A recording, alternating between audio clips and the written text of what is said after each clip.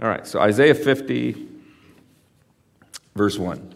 It says, "Thus says the Lord, where is the certificate of divorce by which I have sent your mother away?" Right? He's talking to the people who feel like, oh, God has abandoned us, right? God just is letting us down. He says, where is the certificate of divorce by which I have sent your mother away? Or to whom of my creditors did I sell you? Behold, you were sold for your iniquities, and for your transgressions your mother was sent away. He says, basically, you act as if I ran out on you. And that's not how it worked. You know, things, we like to say that things happen for a reason, right? I've come to learn that sometimes the reason is that I'm stupid and I make bad decisions, right? Sometimes that's the reason the thing happened. We like to blame other people. We like to blame God. God, let me down or forsook me or whatever. When in reality, we made bad decisions that led us there. And that's exactly what happened with Judah. He says, you feel abandoned, but you are the one that abandoned me. You turned your back on me. But he uses some interesting imagery here. He says, where is the certificate of divorce by which I have sent your mother away? He says, I didn't divorce you. Now he's talking to Judah. But did you know that God, he says elsewhere that he did divorce someone? That God went through a divorce? In Jeremiah chapter 3, we're going to read a few things here. Because that word divorce, it's a really, it's a word that we're used to now, right? We hear it all the time. And people throw around like really bad statistics about it. Like they say 50% of all marriages end in divorce. Have you heard that one? The real statistic is that 50% of all marriages that end in divorce. What are the other 50%? Nobody knows. When people die, right? Right. It's not that half of all people that get married get divorced. It's that half of the marriages that end in divorce. But anyway, divorce is a word that we've just kind of gotten used to. In the Hebrew, it's got some teeth to it. In the Hebrew, it means to rip flesh, to tear flesh apart. Not to cut, but imagine like grabbing a pair of pliers, grabbing onto your love handle if you got one, and just ripping some flesh off, right? That's what that word is. And it's a self-inflicted wound. That's what the word is at its core. Now, I'm not saying that every divorce is always just one person's fault or anything like that, but it is, the Bible tells us when two people are married, the two become one, right? And divorce is the one being torn apart. But the Bible tells us that God actually went through something like a divorce.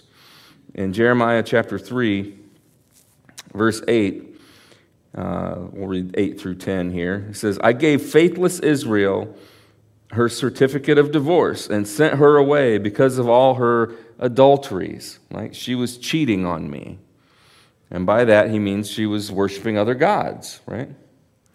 Because Israel's immorality mattered so little to her, she defiled the land and committed adultery with stone and wood.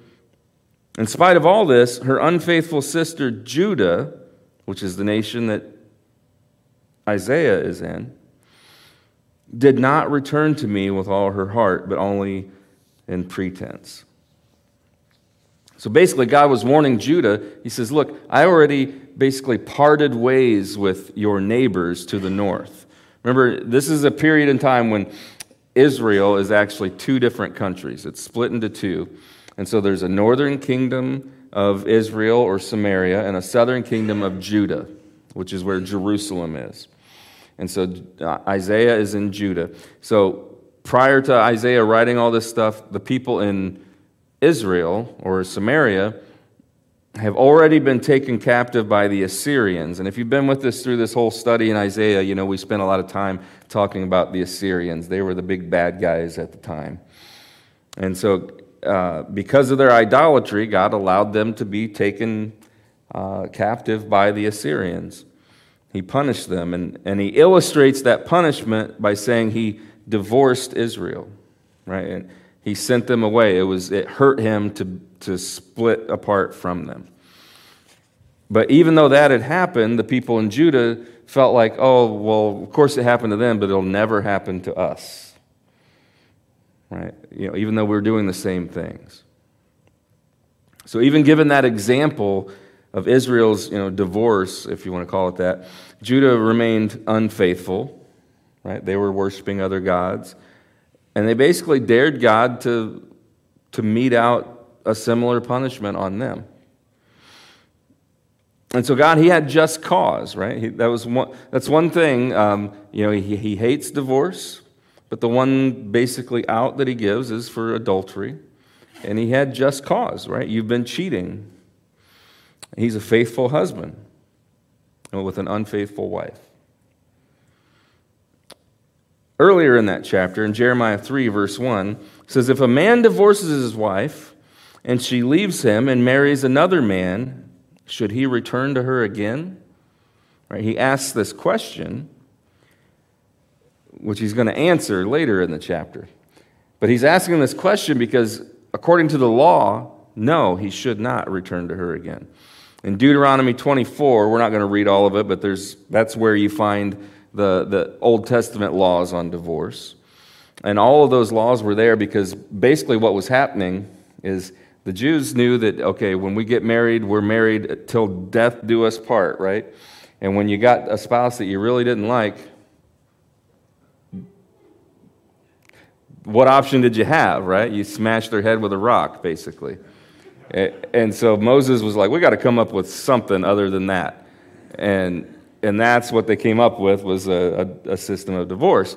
And so under that system, it said that a divorced man was not to remarry the same woman. Because by getting divorced, you said that there is no way we can work this out. And then you get remarried, well, obviously there was a way, right? The whole point was to make people think about marriage more seriously, But so according to God's metaphor that he lays out for them, Israel is in a pretty hopeless situation, right? They've cheated on him. He has every right to divorce them, to part ways. And according to the law, she can never be accepted back. But then there's a surprising little twist. God's mercy intervenes. In Jeremiah 3, verse 12, he says, return, faithless Israel, declares the Lord. I will frown on you no longer, for I am faithful, declares the Lord. I will not be angry forever. So in the same chapter, in the same passage where God sets up the scenario that it's hopeless for you, right? Under the law, there's no way that we can ever be together again. He invites them to return. He says, you know what? I can get past this. I'm inviting you to return to me. And he promises that his anger will end. So his love is stronger than their rebellion, basically. And then he doubles down on his invitation. You could spend a lot of time in that chapter. But 3 more times in Jeremiah 3, he invites them to return to him. He says, even though you brought all this destruction into our lives, I'm still asking you to return. There's another book in the Old Testament that I love. I've preached it twice. It's one of my favorites. But Hosea. In Hosea, God actually commanded this guy, Hosea, to marry a prostitute. And of course, she didn't remain faithful to Hosea. And then while his wife was living a life of immorality, she leaves him and she basically gets put back into sex slavery or into bondage. God commands Hosea to go find her and to buy her back, to pay whatever the price is to redeem her. And he did all this to, paint a picture for us. Hosea's grace toward his unfaithful wife is a model of God's grace toward his unfaithful people. Even though we cheat on him, he would go to the ends of the earth and pay any price for us. And so Israel had been chosen and loved by God, and they were unfaithful to him by way of idolatry. And in Jeremiah 3, God gave them, a bill of divorcement, he says. But then he pleads for them to come back. Then in Hosea, God pursues and redeems his estranged wife, right? That's the whole imagery there. And continues his relationship with her. And so both of those stories are there for those were real things that happened to real people, but God was using them to paint a picture for us of how he deals with us. His love is strong and unending with his people. So he says, how can a divorced wife return and be restored, right? Because the law forbade it. The law said, no, that's not a thing you can do. But in James 2, I think it's verse 13, the Bible tells us that mercy triumphs over judgment. Or in Luke 18, Jesus says, what's impossible with man is possible with God. All right, so yeah, under the law, that none of that could work, but God says, yeah, I'm bigger than that. I want to show you something more important. And so that's still how he works today, that, if you can forgive and reconcile, that is always his preferred thing for us. We've made it all the way through one verse in Isaiah 50. Before we move on, there's one other thing I wanted to point out, because he's talking about Israel and Judah, both of them kind of as being a bride, but the Bible tells us very clearly that the bride of Christ is y'all. It's the church. And in the future, there's a wedding that's going to take place. Right now, we're married, kind of, right? We're engaged. In Revelation 19, verse 6, it says that, then I heard the voice of a great multitude, and like the sound of many waters, and like the sound of mighty peals of thunder, saying, Hallelujah, for the Lord our God, the Almighty reigns. Let us rejoice and be glad, and give the glory to him, for the marriage of the Lamb has come, and his bride has made herself ready. And in the Gospels, there's a couple different parables that talk about this stuff, how the bride makes herself ready. Remember Jesus when he says, I go to prepare a place for you in my Father's house, there are many mansions, all of that stuff. That was all part of the marriage ceremony and custom of the time. You would live with your parents until you were ready to be married, and you were ready to be married when you went and built a house for your wife. And even though you both knew that you were going to be married, and you kind of wink, wink, nudge, nudge, knew what day the wedding was going to take place, you still would kind of sort of keep it secret, and then you would have this whole thing where you and all of the groomsmen, all of your friends would kind of parade your way to the bride's house, and everyone would see them coming, and it's time for the wedding, right? And we're going to have a meal and a celebration and all of that stuff. There's a few different parables that talk about this stuff, but that's how a wedding or a marriage took place at the time, and it's still the imagery we're seeing in Revelation 19, that we've been looking forward to this event when the bride is finally able to be home with her groom. Verse 7, let us rejoice and be glad and give the glory to him, for the marriage of the Lamb has come, and his bride has made herself ready. It was given to her to clothe herself in fine linen, bright and clean, for the fine linen is the righteous acts of the saints. Then he said to me, Write, blessed are those who are invited to the marriage supper of the Lamb. And he said to me, These are true words of God. So the white garments of the bride, he says, are the righteous acts of the saints. Every time we turn to idols, every time we turn to anything and anyone other than God first, we're cheating on Him. But every time we do something for Him with right motives, we're preparing our wedding clothes. All right, so I'll quit beating that horse. We'll go to Isaiah 50, verse 2. He says, "Why was there no man when I came? When I called, why was there none to answer? Is my hand so short that it cannot ransom, or have I no power to deliver?"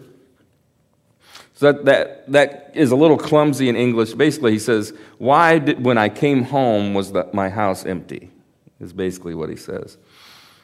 And do you really think I don't have the power to deliver you?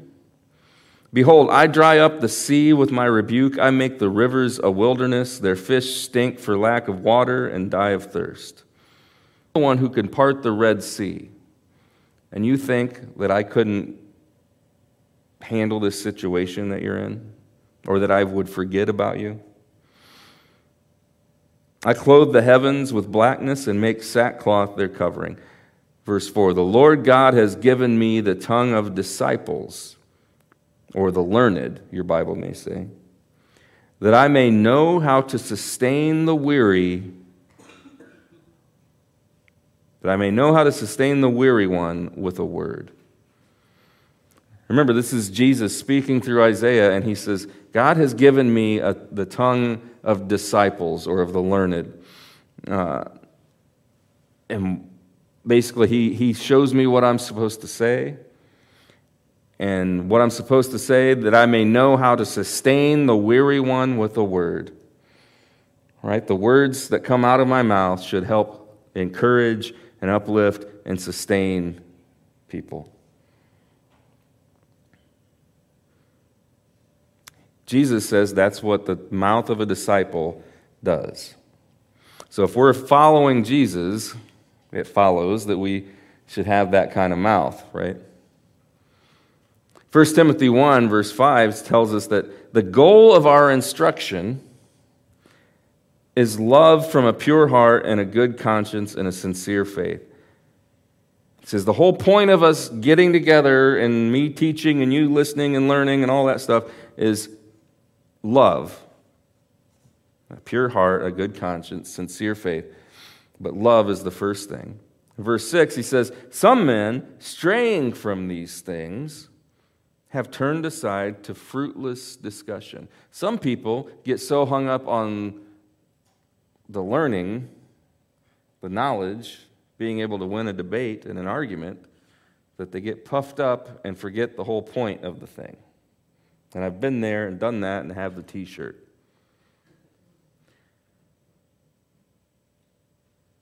But he says that, the Lord has given me the words to sustain the weary, that I would know how to sustain the weary with a word. Let's read it again, verse 4. The Lord has given me the tongue of disciples, that I may know how to sustain the weary one with a word. He awakens me morning by morning. He awakens my ear to listen as a disciple. If you want a life verse or something that is just practical out of this whole chapter, there's your verse. He says, God gets me up early in the morning to tune my ear to hear what he has to say, to get my mouth ready to say what he has to say. Jesus got up early in the morning to hear from his Father. In Mark chapter 1, verse 35, it says, in the early morning, while it was still dark, Jesus got up, left the house, and went away to a secluded place and was praying there. And we see it elsewhere in the other Gospels. Oftentimes, after he had worked really hard the night before, healing people and feeding people, he still got up early the next day to pray. I've heard it said before, and I've found it to be true. It's easier, I think, to pray about the day to come and ask God to bless it than it is to apologize for the day that you just went through and ask for forgiveness.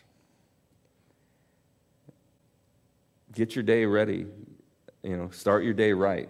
Spend a little time in His Word, listening to what He has to say, and say what you have to say to Him. If it was good enough for Jesus, it's good enough for you. So he started his day that way. Isaiah 50, verse 5 says, "The Lord God has opened my ear, and I was not disobedient, nor did I turn back." Now, we've spent some time on this a couple times in this book, but it's worth touching on again.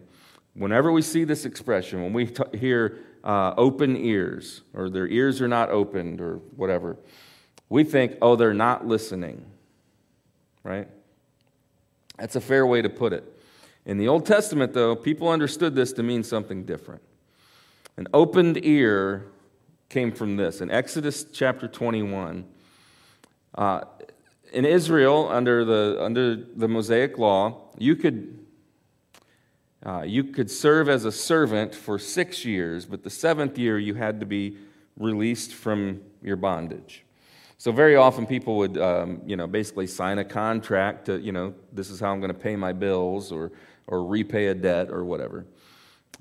But sometimes people felt like, you know what, life with living in the home of this master is better than what I had before. I don't want to leave. Even though I'm free this 7th year, I don't want to leave. Being with my master is better than anything I can think of. So Exodus 21, verse 5, it says, "If the slave plainly says, 'I love my master, my wife and my children,' I will not go out as a free man." All right, I and my family, we want to stay here with the master. Verse 6, "Then his master shall bring him to God, and he shall bring him to the door or the doorpost, and his master shall pierce his ear with an awl, and he shall serve him permanently." And very often they would put a gold ring in their ear. And this was the sign of a bondservant. You're saying, my life belongs to my master. And when you had your ear pierced with that awl, you were having your ear opened. And Jesus says here, "The Lord God has opened my ear. I will not be disobedient, nor do I turn back." He says, I have chosen, He's the master, and I'm going to follow. Isaiah 50, verse 6, he says, "I gave my back and my cheeks to those who pluck out the beard. I do not cover my face from humiliation and spitting. For the Lord God helps me, therefore I am not disgraced. Therefore I have set my face like flint, and I know that I will not be ashamed." Several times in the Gospels we see it says that Jesus set his face toward Jerusalem. His disciples were trying to convince him, no, you shouldn't go there, they're going to kill you. And he set his face toward Jerusalem. He was on a course that he was not going to change it. But he describes a few things there. He says, they strike me, they cover my face, they spit on me, I gave my back to those who strike me. Some of that stuff may sound familiar to you if you're familiar with the New Testament. I'm going to read a couple verses here. Luke 22, verse 63. It says, "Now the men who were holding Jesus in custody were mocking him and beating him, and they blindfolded him and were asking him, saying, 'Prophesy, who's the one who hit you?' And they were saying many other things against him, blaspheming." Matthew 26, verse 67 says that they spat in his face and beat him with their fists, and others slapped him. John 19, verse 1 says that Pilate then took Jesus and scourged him. That's beating him with a flagellum. It's like a whip with bits of bone and rock woven into it. It would rip your flesh apart on your back, oftentimes exposing your spinal cord. They scourged him, and the soldiers twisted together a crown of thorns and put it on his head and put a purple robe on him, and they began to come up to him and say, "Hail, King of the Jews," and to give him slaps in the face. 700-800 years before that stuff happens, Jesus tells Isaiah here's what's going to happen. Isaiah 50, verse 8. He did all that stuff. He went through all that stuff because he loves me and because he loves you. But verse 8, it says, he who vindicates me is near. Who will contend with me? Let us stand up to each other. Who has a case against me? Let him draw near to me. Behold, the Lord God helps me. Who is he who condemns me? Behold, they will all wear out like a garment. The moth will eat them. In Romans 8, we're running short on time, so we're not going to spend a bunch of time there. But one thing we see over and over is Isaiah is sort of the Old Testament Paul, and Paul is the New Testament Isaiah. And so very often Paul expounds on the things that Isaiah introduces in the Old Testament. And in Romans chapter 8, he really fleshes out what Isaiah 50 talks about. But I'm going to summarize it with just this one verse, Romans 8, verse 31. He says, what then shall we say to these things? If God is for us, who can be against us? Or who is against us? That's what Jesus is saying. I'm going to go through all this stuff, but behold, the Lord God helps me. Who is it that condemns me? If God is for me, who is against me? I've seen people get that tattoo that only God can judge me. Have you seen that? I always laugh because I'm like, yeah. Like, for real, that's who judges you. But I get the sentiment behind it. I have to remind myself sometimes when I run into people that are just really having a bad day and they're wanting to make your day worse. There's an old expression that we throw around, right, that hurt people hurt people. And so when we run into that kind of stuff, it's just a reminder that, oh yeah, the world is broken. People are broken. People are hurt. People need Jesus. God is for me. I can deal with this Karen, Isaiah 50, verse 10. He says, who is among you that fears the Lord, that obeys the voice of his servant, that walks in darkness and has no light? Let's read that again. Who is among you that fears the Lord? Right? These are people who they believe and they follow, they listen, they care about what God says. That obey the voice of his servant, but that walk in darkness and have no light.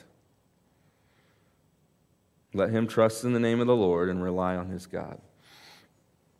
Sometimes, as a Christ follower, there will be times of darkness and uncertainty. Right? He's the light of the world. We get that. But that doesn't mean there will never be darkness in your life. There will be times of uncertainty, times when I don't know what I'm supposed to do next.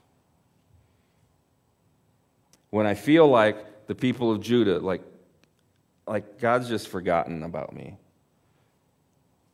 Or I've done too much and he's abandoned me.